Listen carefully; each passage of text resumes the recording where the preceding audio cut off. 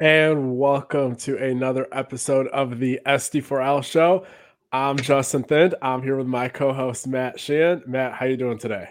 We're hanging in there, Justin. No, who am I kidding? It's another sunny day here in East Lansing. Justin, how on earth are we doing after sparring for 12 rounds of boxing over there, you man of fitness? Look at you.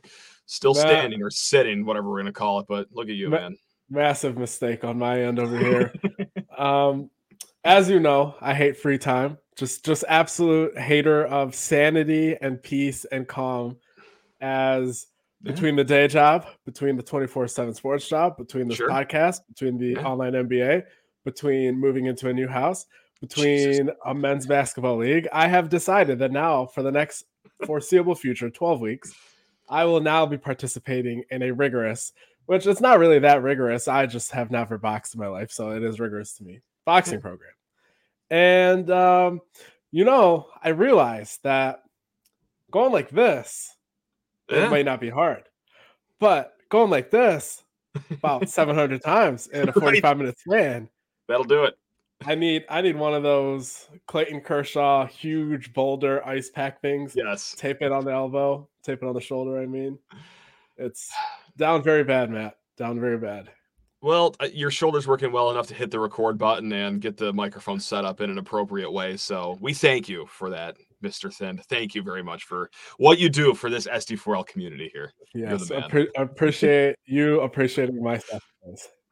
You should just not work out too. Like, just do what I've been doing the last 5 months ever since my second kid was born, and just don't work out. And then one day you, Justin, will play t-ball in the backyard with your 3-year-old, run to go tag him, and you will feel like you're on mile number 26 of a marathon and that you are going to see the pearly gates very soon, because I swear to God, I almost had a heart attack today just playing the most leisurely game of t-ball in the backyard. So just do what I do. Don't work out. It's fine. You can only get away with that because you have natural dad strength now. That's right. That's what we call it. Yeah. That's right. Yeah. Yeah.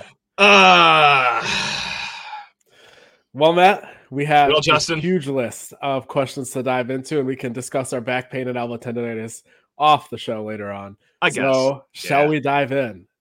Spartan Fan 0919. Now, you put this out on the message boards over there, 24/7 Sports. We also threw this out to Twitter, too. Now, hey, if you guys have questions, hit us up on the show account or comment below on YouTube right now.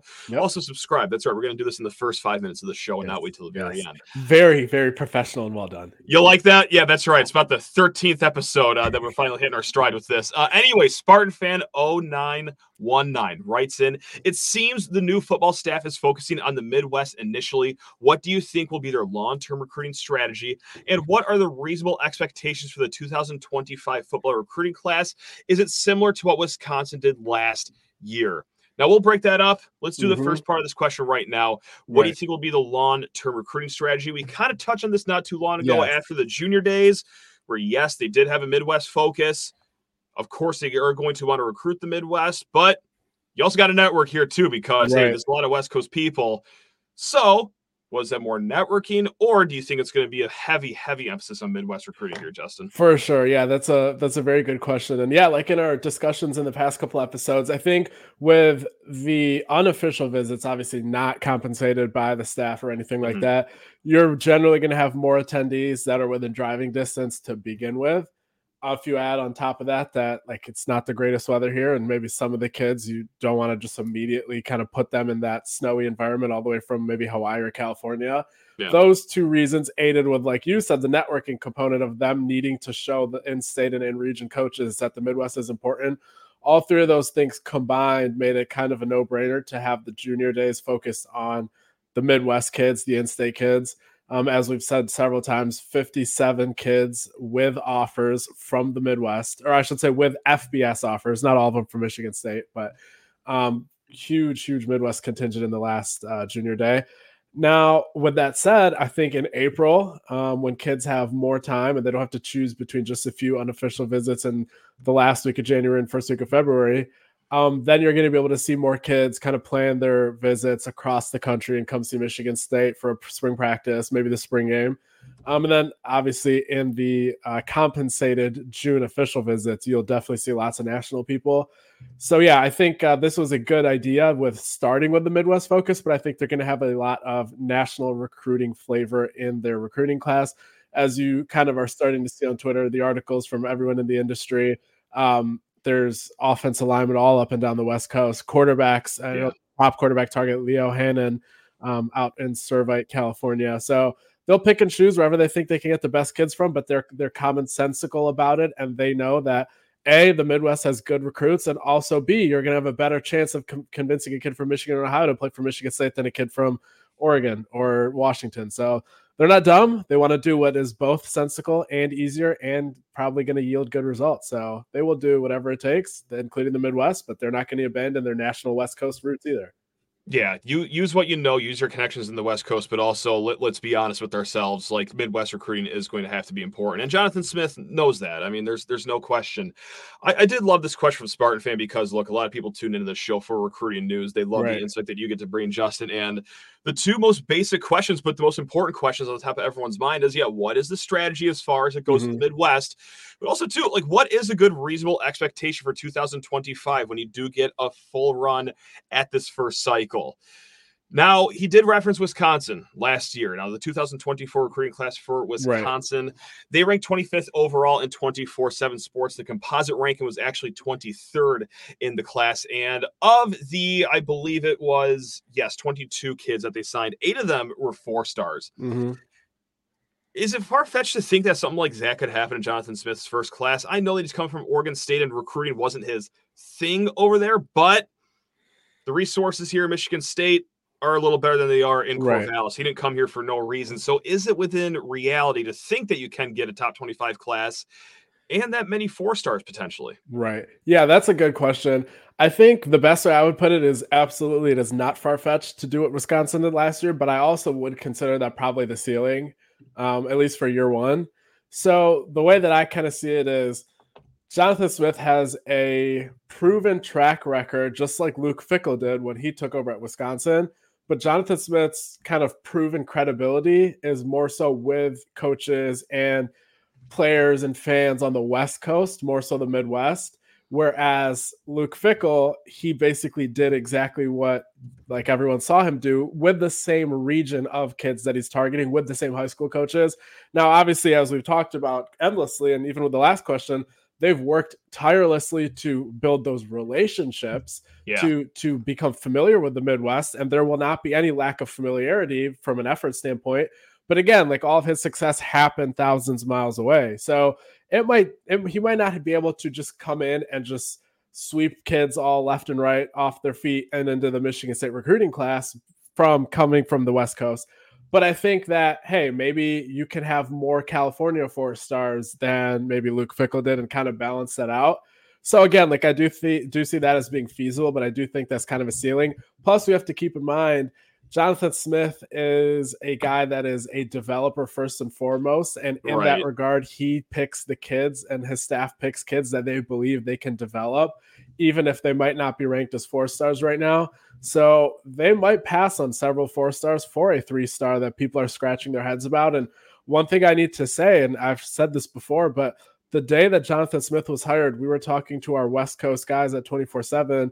And the first thing that they told us was, hey, they're going to take some kids that you're going to be scratching your head about and saying, why are they taking this kid? We don't think he's an FBS talent, let alone a Michigan State talent. 2 years later, as like a true sophomore, that kid could be all Pac-12 second team. So here, all Big Ten second team if that continues. So that is what we were told. So sometimes I know it's annoying for fans to like they're going to roll their eyes and be like, 3 stars that they're telling us to watch the tape about. But they have a 7-year track record of doing that at Oregon State. So it literally means something.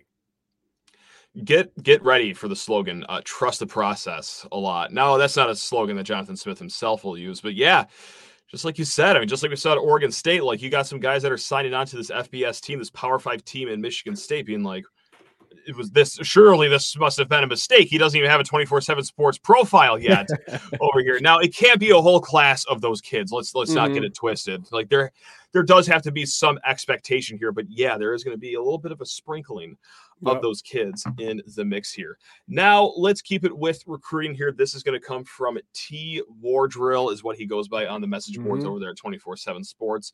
Realizing it's early for this before we've seen them coach a single game here or go through an entire recruiting cycle, I'm curious what you see as the biggest weakness with Smith and or his staff currently. Now, this is a good question because me, you, a lot of other Michigan State content creators, all that we've been doing is shining the shoes of Jonathan Smith and just talk about how great of an offseason it has been. And it has been a really good offseason, all things considered. Like, things are trending in the right direction here for Michigan State, but not everything in life is perfect. So as things stand right now, still months before kickoff against Florida Atlantic, is there anything with the staff that you're thinking, I think that, well, first of all, Matt, you did a great job putting this question where you did, because this is kind of where I was starting to steer the conversation last time. So as always, professionally done. I try. So with the kind of discussion of last time of they're going to trust their evaluations, they're going to take a lot of guys that are underrated, and that yields a certain amount of like confidence, or I guess it comes with confidence and self-trust and belief. However, Matt, if you can go ahead and land maybe a top 150 kid and then apply the same development to somebody like that, I would think that that'd probably have you further ahead of kind of your development arc. So I guess the long way of saying that is Jonathan Smith and those guys have succeeded with kids ranked in the 6, 7, 8, 900s, thousands, unranked. I hope that doesn't mean that they only think that those are the kids that they should be recruiting, and they don't. Like, they're targeting kids all across the country that are high 4 stars. So I don't think that is going to end up being a fear, but I hope they understand that at Michigan State, they're able to get their foot in the door of some harder and higher ranked recruitments than they have in the past. And that's really the only thing I can think of with that question is I hope they don't think they have to recruit the same way they did at Oregon State. However, if they do and they start taking some questionable kids, I'm going to give them the benefit of the doubt because they have a 7-year track record of doing it. That's kind of my thing too, is like, yes, the resources are better here. You are at a better place than you were over in Corvallis. No disrespect to Oregon State, but the picture why not? Is the picture. No, man, like those 3 accounts on Twitter, sure, they deserve all the slander, but like by and large, Beaver fans, I come in peace. You guys have won me so much money on Pac-12 After Dark. Yep. So much gambling losses won back with the Beavers the last few years. Anyway, regardless, that is something to consider, though. Like, what if they don't take that step up in the recruiting that they were used to over at Oregon State? And so it's just the mystery of, like, will that be a thing? And also, like, what's the weakness? I'm just going to cry about something. I'm a little sad seeing Max Bola actually take the linebacker job down at Notre Dame, because all offseason I was screaming, hey, he's an analyst down there. I don't know if he wants to come back or not, but odds are he will notice that 517 area code if you do call him. And if you're going to give him the pay raise, the promotion that he deserves, let's make it in East Lansing. So, look, I like the 10 assistant coaches right now. I like the staff. Don't get me wrong, but, just hearing what people say about Max Bola, it's not even what's the weakness with this staff. I guess the weakness is that none of their name is Max Bola. So I just want to take some time to cry about that here because, I was whining about it all offseason. Someone call him. He's going to be a great coach one day. But now he's going to do it at Notre Dame to start his career. So they did look into it. If the defensive coordinator was not somebody that also had a linebackers coach title, Max probably most likely would have been here. But I guess that's Joe Rossi's entire bread and butter. So it's hard to kind of just force the hire, but I agree. That is something that was kind of close to happening had they gone a different route at DC, but, good luck to Max. He definitely would have been interested, and Michigan State didn't kind of, they weren't just oblivious to it. They looked into it. So just guess it didn't happen. And, you can take the anger out at Joe Rossi, Matt. You can run him out of town and maybe they can still get Max Mello. I'll call him after this. Yeah, we're tight. I was actually just texting him a half hour before we started recording. That's a lie. Here I go for this next question. I'm going to do something that puts me in a corner because there's nothing that I just can do worse than pronounce names that have even the slightest bit of difficulty here. And I know this guy is going to go in the first round here in this upcoming draft here. So Mitch _Noel writes in, how much do you think Talise Fauga from Oregon State going in the first round in the draft will help with offensive line recruiting, and with who will it help the most? I hope I did at least a B- job on that name. Of course, we're talking about the great offensive line from Oregon State that Coach Maholchek, well, kind of just groomed into this great offensive line prospect in the NFL. Now, I will say this, and I'm sorry if I'm just going to hijack this before you, but I did see on Twitter today that Houston Torres, who is over in Hawaii, Yes. he specifically stated Coach M is a great lineman coach because of what he is doing with do you know how to say his name? Is it Talise Fauga? I believe there's an extra syllable there, so I think it's a There is- Taliesin or Taliese. I think it's Taliesin. Not even close. You're just missing a syllable. No, and I've only heard the guy's name 15 times in the last month, but still, my brain just can't regurgitate the words. Anyway, I'm sorry to him, but like even as little as 24 hours ago, we've already seen it at least with one highly rated 3-star kid out there in the islands. So that's just one example. I'm sure there's plenty of others. Justin, do you know any of them? I know that we just talked about one not too long ago with Avery Gatch. I mean, he wasn't really thinking about Michigan State at all, but this guy has such a reputation that you can't help but to feel a little interested in Michigan State. Matt, you actually were not that far off. It's Talise, so it's not an extra syllable. You know what? That makes me feel a little better. Yeah, Talise Fuaga. So yeah, great question. The first thing that I think about when I think about Talise Fuaga, other than the fact that he would have been an Eagle had he been projected 10 spots later, is the fact that he was an 82 rated prospect coming out of high school. Him also, I guess it's early to consider him as one of the NFL products of Coach M because he's at Michigan State right now and he's not ready to go to the NFL, and that's Tanner Miller, the presumed starter at center for Michigan State. He was a walk-on, unranked. Yeah. So with these guys and many others that have come through Coach M's tree, the sign that you kind of keep seeing is, all right, like no matter where these kids are rated, if Coach M thinks somebody's good enough, he will develop them and they'll be special. So that doesn't really answer the question that you asked, but I just wanted to point that out of like, out of anyone and everyone that takes recruits on this staff, paying the least amount of attention to star ratings when it comes to Coach M's recruits. And I think another example of that is going to be the center they got from Idaho, whose name is escaping me in the current class right now. So that's like another example of a kid that everyone else like kind of missed on. And he was rated an 83 or an 84 the day he decommitted from Oregon State. And then he got a late December bump and he was, I think, an 87. So that's just another example of kind of what Coach M does.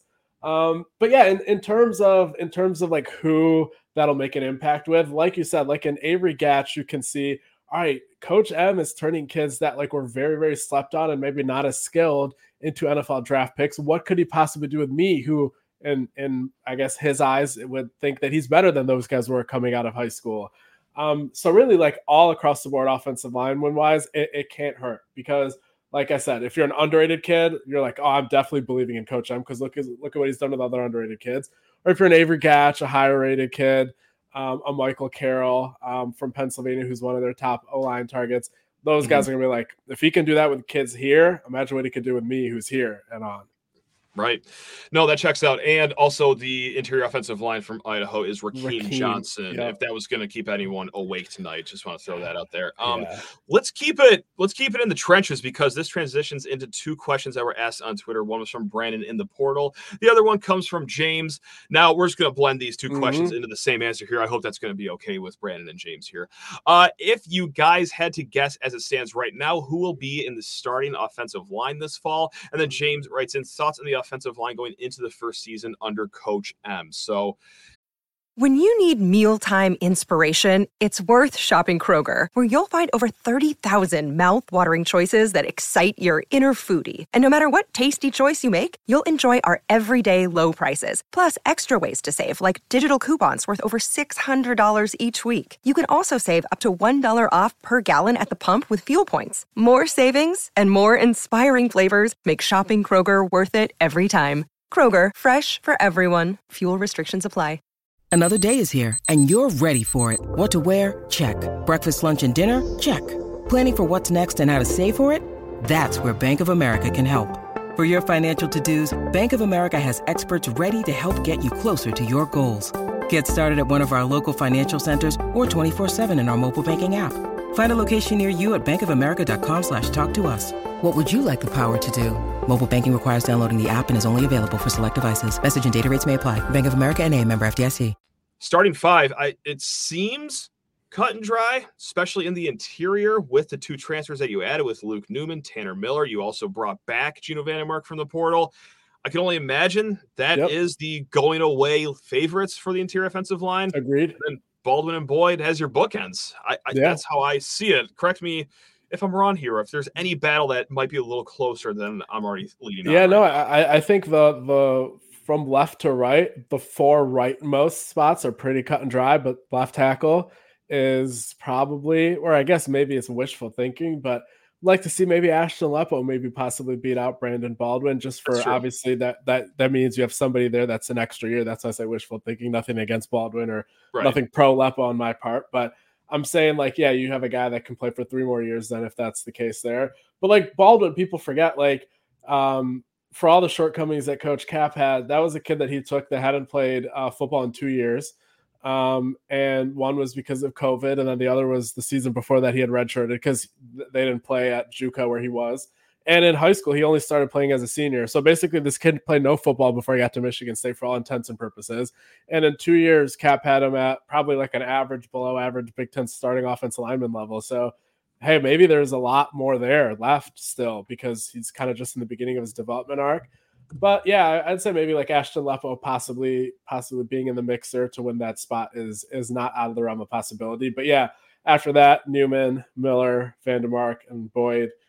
Maybe Lepo competes with Boyd at right tackle. I guess we'll see who's further ahead between Baldwin and Boyd in Coach M's eyes as fall camp comes around. I feel like it's a unit we can feel good about, though, right? Right. I mean, because they do have experience. You're not breaking in a lot of guys that have no starting experience. Right. Across the whole line, like that is experience coming in. And look, I know full well that it is a jump to go from FCS, even if you do play at All-American level, to FBS. Right. Like, I'm not saying that this could be like a top 3 unit in the Big Ten right off the bat. Right. But man, I just with the guys that you do have the experience.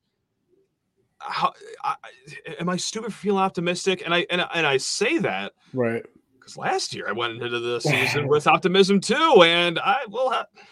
By halftime of the Central game, you're starting to realize, like, yikes, this isn't looking the way it should be right now. So I'm a little gun shy to be like optimistic. So that's why I'm like asking. Yeah, I kind of am a little gun shy, to be honest, with being optimistic. I wouldn't say the offense line would be that much better than last year, to be honest. Okay. I think you're looking at 3 of the 5 spots being the same. Well, I guess Boyd's substituted in. I mean, that's probably a little bit of an upgrade at right tackle just because Spencer Brown's not getting any snaps there anymore. So you're looking at Ethan Boyd maybe being a slight upgrade at right tackle just from getting full-time snaps, and then Gino at right guard and Brandon Baldwin most likely left tackle. So that's pretty static, other than the leap still taking their development this offseason. And then I think Nick Samak was a solid Spartan, and he was good as a run blocker, not as great as a pass blocker. Kind of regressed a bit, but I would say Tanner Miller is probably an upgrade over him. And then Luke Newman's kind of an unknown wild card in terms of how he would project up to this level. And JD Duplain, again, another guy that regressed his final year, but he was still pretty solid for like I would say 9 out of the 12 games. So there are some known commodities that are I guess he's really the only known commodity that's gone there, JD Duplain, but there's an unknown commodity coming in to replace him. And you're really looking at only a tangible, clear level upgrade at just probably center. So I don't see it being a huge upgrade just this year, but I think it should be better. Noticeably better probably, but not massively better. Just middle of the pack of the Big Ten. Right, exactly.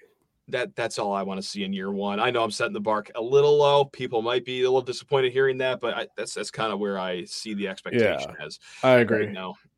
This one from Madtown Spartan. Is there one player on offense and defense that you think was underutilized or inappropriately utilized under the last staff and can thrive under Smith? Matt, my answer is every single person on the roster whose name was coincided by, whatever, accompanied by a T and an E next to each other. That I swear, folks, we did not talk about this beforehand, but that was going to be my answer. If you were a tight end, that is going to be, yep. Right. Now I need a different answer. Okay, hold on. Yeah, you talk and I'll find someone else for offense. Yeah, so I guess really what we can say here is, individually speaking, Brendan Perchek is a name that comes to mind just because like he's probably the closest out of every returning tight end to taking a leap, to probably seeing a good amount of usage in a variety of roles, whether it's blocking, whether it's receiving, mostly receiving. So he's someone that is like on the precipice of breaking out. Someone like Tyneil Hopper could probably be a little better under Coach Wozniak in this offense, but like he himself has kind of reached the ceiling, so that's why I gravitate more towards Perchek. Jack Nickel, I had been hearing last year, even while like he was practicing under the last staff thought that he was a very good blocker in practice every single day in and day out. I just don't understand why they didn't use him on the field, even if it was just to use him in that capacity of a blocker. So like that never really added up to me, but we'll see. He's only a redshirt sophomore this year and he's a tight end. So a lot of those guys don't play early on. So it's not like the time's too late or he's behind or anything. So like Nickel and Perchek are two younger guys. Masunas, we'll see. I haven't heard a ton about him. That's not necessarily bad. I just have heard more about Nickel and Perchek. So obviously Jack Velling is going to come in and be the top option, but you're looking at a couple other young tight ends that have a chance to make a name for themselves this year. I do have one, and I'm not going to slight the last staff for not playing him because he was a true freshman, but Jalen Barberin needs to find a way to get on the field just on the speed alone. And if anyone remembers his recruitment, like he is quite literally the fastest kid that came out of his class in high school. Now, this is a log-jammed running back room. I want, like, does he have any semblance of hands, do you think? Can we line him up in the slot? Or if not, just have him out there for, 8 snaps a game, run some orbit motion with him or just some jet sweep with him. Just find a way to get the ball in his hands. You don't even have to do it all 8 of those times, but give the defense some eye candy and say, hey, that guy ran a 6.7 100-yard dash in high school. That might be a guy we want to keep an eye on. If not for nothing else, whether it is in a slot receiver, if he can catch, maybe that is the reason he was just a 3-star and not a 4-star, is maybe he doesn't have the pass catching ability, but still get him in motion, then hand the ball off to him, make him a weapon somehow, because that is a very unique set of skills that he has with his legs. So for offense, maybe it's just Jalen Barberin. If I could just, get creative and stray away from just the tight end position. Yeah. And even if, like, let's say, Matt, that he's not going to be destined for greatness, I would like to find out. I would like to know what we have in every single running back if I'm on the staff. That the Prairie View game, whole second half, Jalen Barberin somehow, some way on the field, whether in the slot, whether running back, kick return. Right. Yes. Wildcat quarterback. Why not? Let's get nuts, man. Let's do it. Yeah. So exactly. Like we'll see what he becomes, but that's what I want to actually see what he can become. I want to figure it out. If this is not his level of football and maybe his ranking is right, then it's good for him and for the staff to know that as soon as possible. So next season he could go to a better level. If he is something that is worth keeping around, it'd be ideal if you know that now in the fall, before you end up having to take maybe an additional high school running back because you don't know what Barberin is in the alternative scenario of him not playing. So, at least that Prairie View game, if not maybe another non-conference game. Anyone on defense, because you know me, I'm just going to throw a fit and say, hey, Dylan Tatum, maybe just go back to that nickel corner position. Or, of course, I can say, hey, Ken Talley, 4-star kid, kind of doesn't really have a home with that 6'3", 245-pound frame, but hey, here comes Joe Rossi, a guy that likes to use a stand-up linebacker on the line in certain situations. Maybe that is just where you fill in on pass rushing downs, Ken Talley. So those are my 2 names I just want to throw out there willy-nilly right now. But is there anyone on defense that you have circled for this question? I wouldn't say he fits in the underutilized category, but if he's healthy, which he probably won't be for camp, or for spring camp, but he should be for fall camp. Alex Van Serman, a defensive tackle. Now they don't need him to play much of a role because they're solidly looking at a 2 deep there, and then Alex Van Serman would be in that 3 deep. But if he is healthy, I'd like to see, at least in the non-conference games, him kind of show what he can do and maybe see what he looks like. But yeah, again, like not the last staff's fault. He literally tore his ACL before the season started this past year. So not an underutilized thing, but just someone that I'm looking to find out more about. Now, we're going to get out the door here on football questions. Then we're going to transition to a few basketball questions. But first, we're going to take it back to recruiting because BFoot14 wants to say, tell a story on the strangest recruitment that you have ever covered. That's a fantastic question. That's a nice one. I'm trying to remember the order of events, but there was a defensive back in the 2022 class.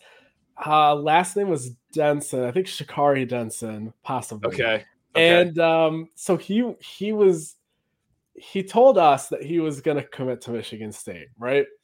And the previous staff was surprised to know that that was going to be his intention. They told him, like, probably don't, because, like, not yet, right? Like, we don't know yet. Like, just let's hold off for a second. And then we're like, all right, sounds good. He's probably not going to commit, not going to write any article draft or anything. Open Twitter 2 days later, Matt, he's posted that he's committed. And then, like, no hammer GIFs or whatever they use. I forgot what the GIFs used to be. Like I think it was like a hammer, right? Maybe like a jackhammer too. But yeah, like none of those GIFs came from anybody on the staff. Okay. And like 2 or 3 more days pass. And like there's still nothing of him like deleting the tweet, but there's also no acknowledgement. And then we're just sitting there waiting, like, is he just eventually going to delete this or not? And like 2 or 3 weeks pass and still nothing. We're just sitting there waiting. Like we haven't added him to the commits list. Actually, somebody from another site saw it down south and they added him to the list on our behalf. And then we took him off. And then we're still just sitting there waiting. And eventually, like a month or two passed, and the tweet did get deleted. And then I don't know where he ended up. But yeah, I guess that's not really that interesting of a story. But we were just very confused and puzzled at that time.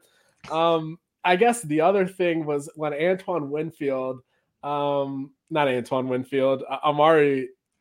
Winfield, who am I thinking? The wide receiver that went to Baylor that was considered Amari Winfield. Yeah. Armani Winfield. Yeah, Armani Winfield. Yeah, that's why it didn't sound right.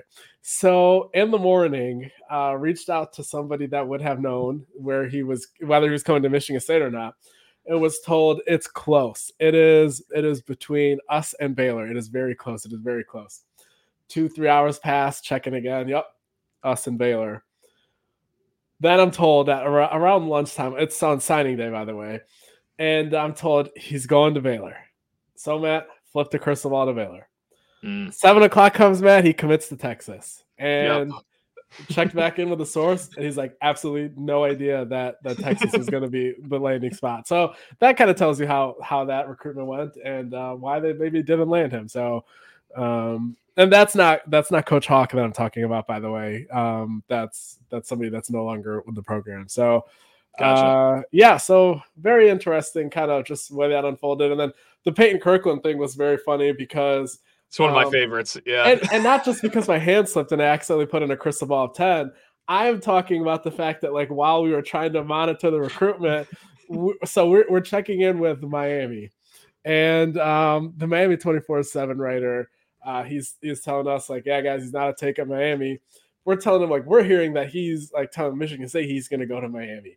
The guy's like, no, Miami doesn't want him. So then we're like trying to figure out like, okay, where is he going to go? Because like Michigan State at this point was not putting up with the antics of the bidding wars and stuff like that. Okay. And because kind of like somebody in his circle at the last minute woke up and decided that all the 4 finalists that he was considering are not going to be good enough, and they want a 5th team to come in with a bigger kind of resource pool. So then we're all scrambling to figure out who's actually going to take him, because at the same time we're hearing that absolutely he's still committing on the same commitment date. There's no delaying it. He has his school. Finally, we're like, all right, it has to be one of the Texas oil money schools. Like no one else is going to be paying more than like this reasonable amount of sum. And he's getting like that reasonable amount of sum multiplied by like 3 or 4. Yeah. And it ended up being Texas, and the crystal ball was placed, and he ended up going there. But just a wild scene of every single finalist that he had, they no longer wanted him. And then we're just trying to look at random, like literally just name a school. Like, could they possibly be taking him? Right. Nobody in the industry knows. So, yeah. I remember the tide started to turn to Texas, and like he did the old like, oh, don't believe the rumors. Yeah. When a recruit says don't believe the rumors, Make the crystal ball 11 at that point. That means the rumors are 1,000% correct 1,000% of the time. So yeah, Matt, if I can be honest, that is the exact reason why I made it a 10. That tweet was why I made it a 10. Yeah. And not out of pettiness, because I'm just saying, like, people that look at the Oh. crystal balls, they deserve to know the truth. And I figure I needed to be assertive and firm in conveying that truth, since he was trying to do the opposite. It's just the service I had to provide. See, look at you. Now let's move to basketball here. This is from @Nat87. I know he's a red shirt, but there's sorry, I'm going to start that over again. I'm going to try to read English here properly this time. I know he's a red shirt, but is there any word on how Norman is progressing? Of course, Garrick Norman, the red shirt freshman on the team. Any likelihood he could be a contributor next season? Do you have any skinny on how Garrick Norman's been doing in practice? I would definitely anticipate him being a contributor next year. When Izzo was kind of deciding, like 2-3 weeks into the year, whether or not they were going to put the red shirt on him or take it off, it was a very close call. Like, it was not one of those things where if he was just publicly saying, oh, it's a close call, maybe we might not redshirt him just for the kid's confidence. It was actually like a really close call. And granted, like in like November, he was not probably going to be getting much minutes. Like, even in December, had they taken the red shirt off, like, he wasn't going to be dominating or anything. But the idea is that he was close enough at that point that by like February, they thought that he really would have been able to do something. But they figure, like, like, look at the depth we have, especially on the perimeter. Like, even Trey Holloman at that point was starting to become a spot up shooter type that like Norman's role was kind of supposed to be, while being a very plus defender. So it just didn't make sense to take the red shirt off. So that's why they didn't. But next year I do anticipate that. And I haven't heard a ton about how he's doing in practice. This is all more so based on me knowing how that decision played out at that exact moment. Okay. I haven't like checked in the last 4 or 5 weeks about how he's doing, but I do know that his like spirits are very high. Like, he has no issues with the fact that he had a red shirt. Family seems to be all on board. I haven't talked to them directly, but I did talk to his mom directly back during the recruitment, and they seem to be all about the right stuff, just all about the long-term development plan, the family atmosphere at Michigan State. So yeah, he always on the sideline looks like he's in high spirits too. And that's not a facade. That's not a facade. So all good news on his end. I don't think he's going to come in and light the world on fire just in his redshirt freshman season, but he definitely will be a contributor for sure. How stupid is the redshirt rule in basketball? Whereas it is 1 second and then you essentially burn your red shirt. Like I don't know. I feel like 10 games is fair. If you're giving 4 games for football, let's just do a third for basketball. That seems a little just too easy of a decision to make, in my opinion. Maybe I'm crazy, Justin. But yeah, it's so stupid that they can't play a single game. So. No, it makes no sense. That and the technical fouls counting as an additional. Well, I guess that's not that much of an issue. It's just the fact that there's only 5 fouls. Those are the 2 rules: the 5 fouls and the fact that you can't play any games and still redshirt in college basketball. You want to go for another hour? Because that's what I have the time for as far as college basketball officiating. Whatever. Never mind. This is from Shawlane Walksign. Looking at next year's hoops roster, specifically the 4 and 5 positions. Question number 1: is Madi coming back? And if he does, what is his role going to be? I think they need to give Cooper and Kohler all the minutes they can handle next year. They'll be juniors. It's time. Question number 2: are Booker and McCullough going to be able to handle the 4 by themselves? He also writes, I'm thinking the 5 is a Cooper Kohler split with Madi as the third guy if he returns. Now, of course, we'll break that into 2 questions. Question 1, Madi coming back. Do you have an early pulse on that with still at least most likely 6 games to go in this season here for Michigan State? Right. Yeah. With all basketball personnel decisions, it pretty much changes drastically in March. Like, if it's an early exit, like, some people are either going to be like running out the door, or they're going to be extra hungry to come back, or if it's a late run, they're like, all right, I did everything I needed to do here. They leave, or they're like, we're this close, got to come back. So it could go either way, but basically March really swings kids' decisions. So therefore, like, don't put a ton of kind of weight in what I'm about to say, but I would probably say it's like a 35% chance that Madi probably doesn't come back for a 5th year.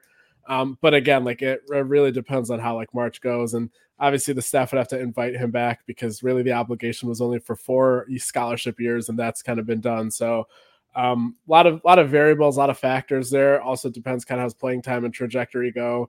I personally agree with the rest of that question about giving most of the minutes to Cooper and Kohler. You've got to find out what you have there and which of those two guys also should be on this kind of level of basketball next year. Probably both, but like you still got to refine each of their skill sets. So yeah, I think most likely, or I should say not most likely, but more likely than not, he probably won't be back. And I agree that those two guys should get a run of the minutes. And for the 4 position, Booker and McCullough, Jesse McCullough, Yeah. of course, the 4-star. Can they handle the 4 by themselves? Now, I will just add my 2 cents here, and it depends if they can add another wing here, but I see Cohen Carr as a 4 personally. I know that he's played the 3 this year. He has played a little bit of the 4.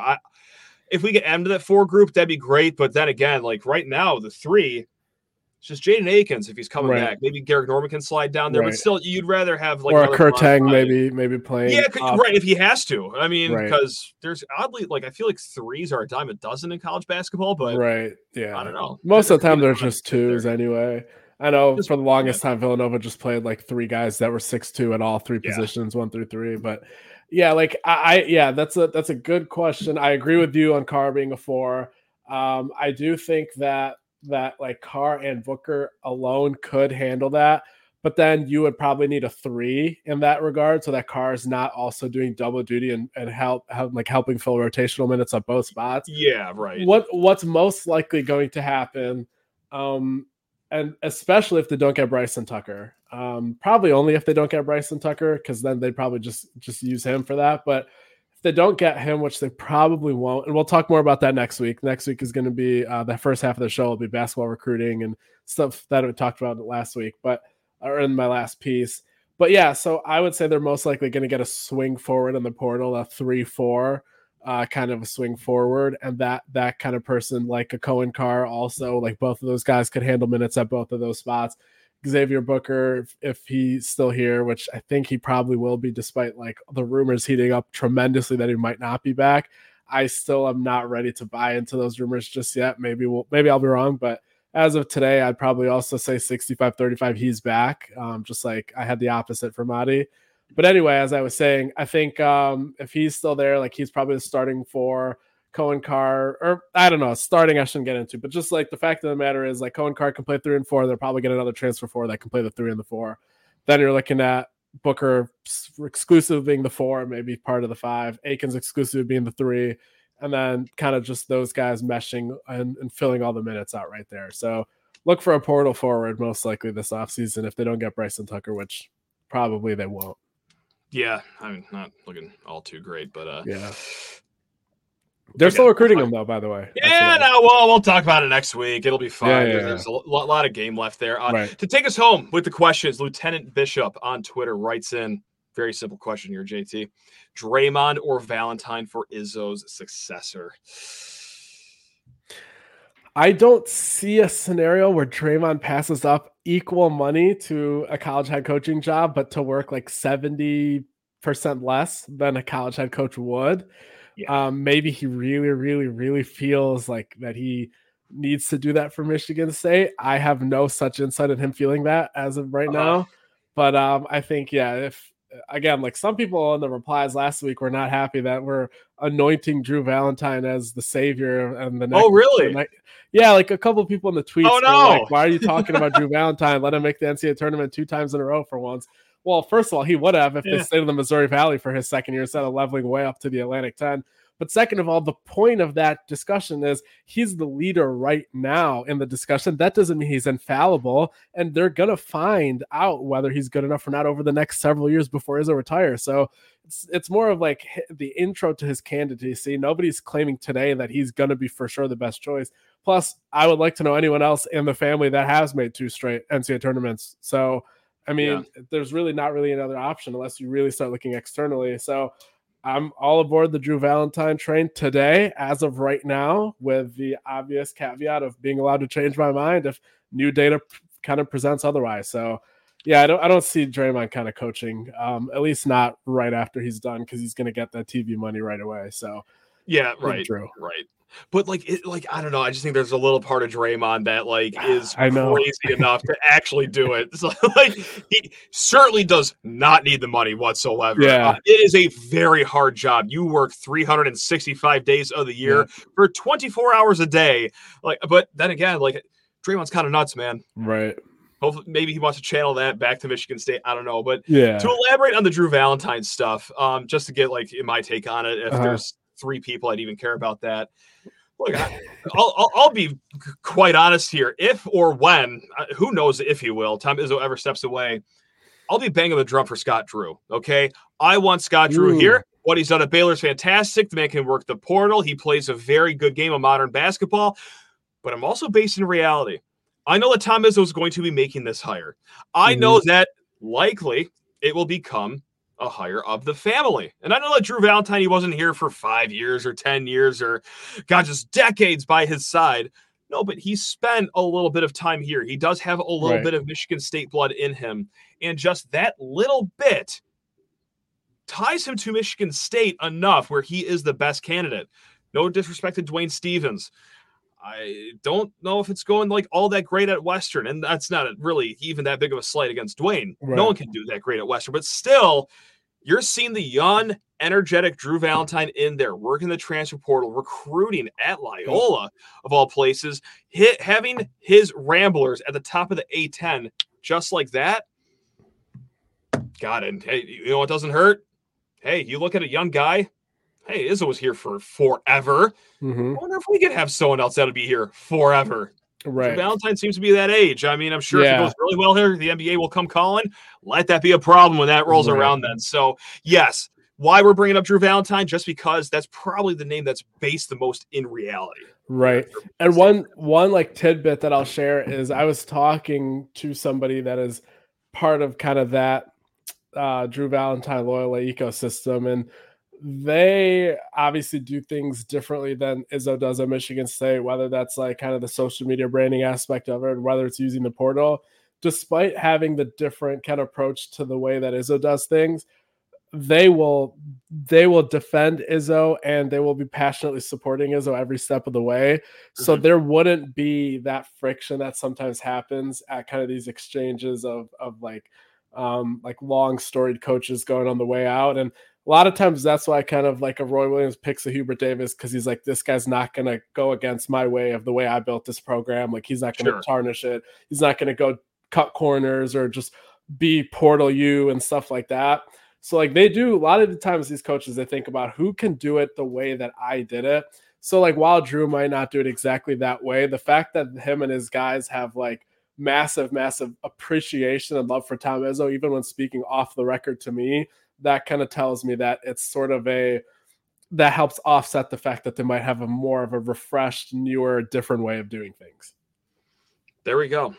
I hope we swayed those commenters below. I mean, there's one thing that Michigan State fans will not agree on. It's going to be who steps in for Izzo next. So, hey, when that debate really heats up and is actually a thing, buckle up, everyone. It's gonna be a fun one for sure. And Matt, we do have to sneak one more question in. Our friend of the pod, Maxwell Klitsky, he replied to this on the quote tweet of the tweet, so that is why we missed it when we were kind of gathering the list at first.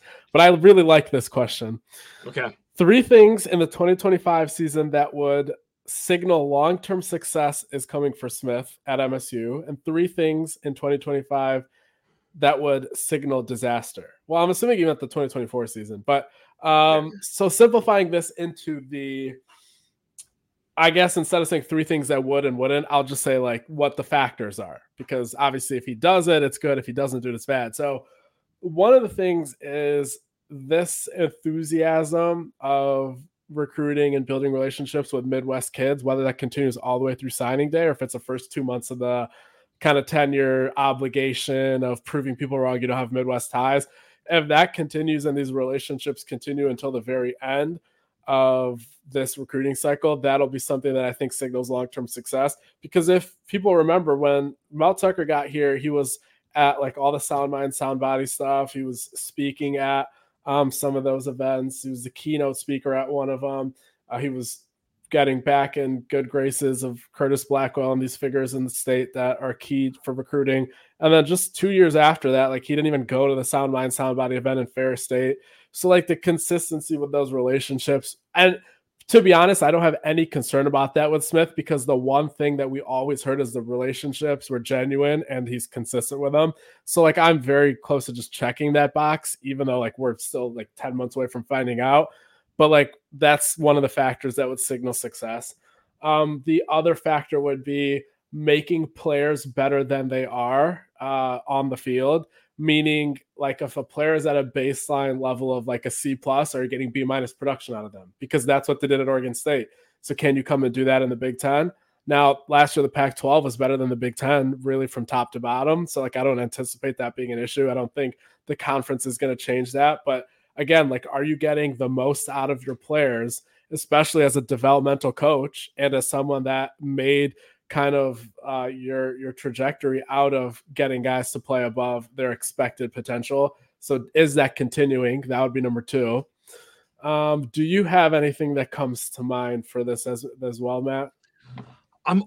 I'm jumping the gun here on the season. I'm really looking at this next transfer portal window here, and just that's from a who's going from Michigan State and then who's coming in. And I know that the second portal window is not like as cream of the crappie as the first one, but still, like, you can make some hay there, or you could also make bigger scholarship allotments by saying goodbye to kids, as brutal as it is to say. So just like we've already seen it in the early cycle, like he's done a good job of getting some good talent in, but like, can you keep that momentum going even in this next cycle here? And then of course the next off season cycle and so forth and so on. But very true. Yeah. Especially the part about making room. If you can have those tough conversations on behalf of the betterness of the entire program, it sucks, but that's the job.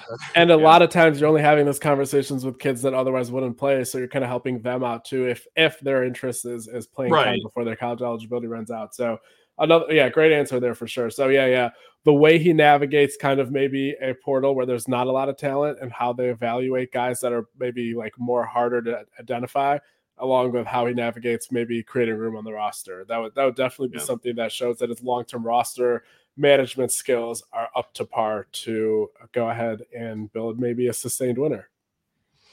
There you have it. Also, just good quarterback play. I know it's a very basic answer, but that'd be nice. That would be good. Look at that. How about that for a hot take to end this thing? There we go. And with that, we appreciate everyone for tuning in. Hopefully everyone enjoyed the great questions asking by Matt. Yeah. And hopefully I provided a little bit of insight here and there. And as we said earlier, for the algorithm, please comment, please like, please subscribe. And even if you have nothing to say, just comment for the algorithm. Sure. And we will see you next week. Appreciate everyone for tuning in. What emoji should people comment if they're listening this late? And give me like any emoji. This is true. For the 4 people that are watching at minute number 52 right now. Let's see what my most recently used emoji is. Oh, wow. You could be putting yourself in the spot here. Okay. Good luck, everyone. It is the down arrow. That's not really interesting. Okay. No, that is so off the wall, and that would take me a lot of guesses. Yeah, comment the down arrow if you're listening this late in the show to really prove that you are a true SD4L sicko out there that listens this long. I agree. Do that. Otherwise, I'll be very disappointed that you didn't take Matt's instructions, or the fact that you didn't listen to the very end, which would be even worse. No, but really, guys, thank you so much for the questions. Those were all great questions, great topics. Hit it all. Football recruiting, which is what people are crazy for, and then of course, football, basketball, and go hockey this weekend. Yes. Let's get that Big Ten ship. Let's go down with the Buckeyes, which, hey, thank you, by the way, Buckeyes, for what you did last week. Actually, Matt, you know what emoji people should be commenting?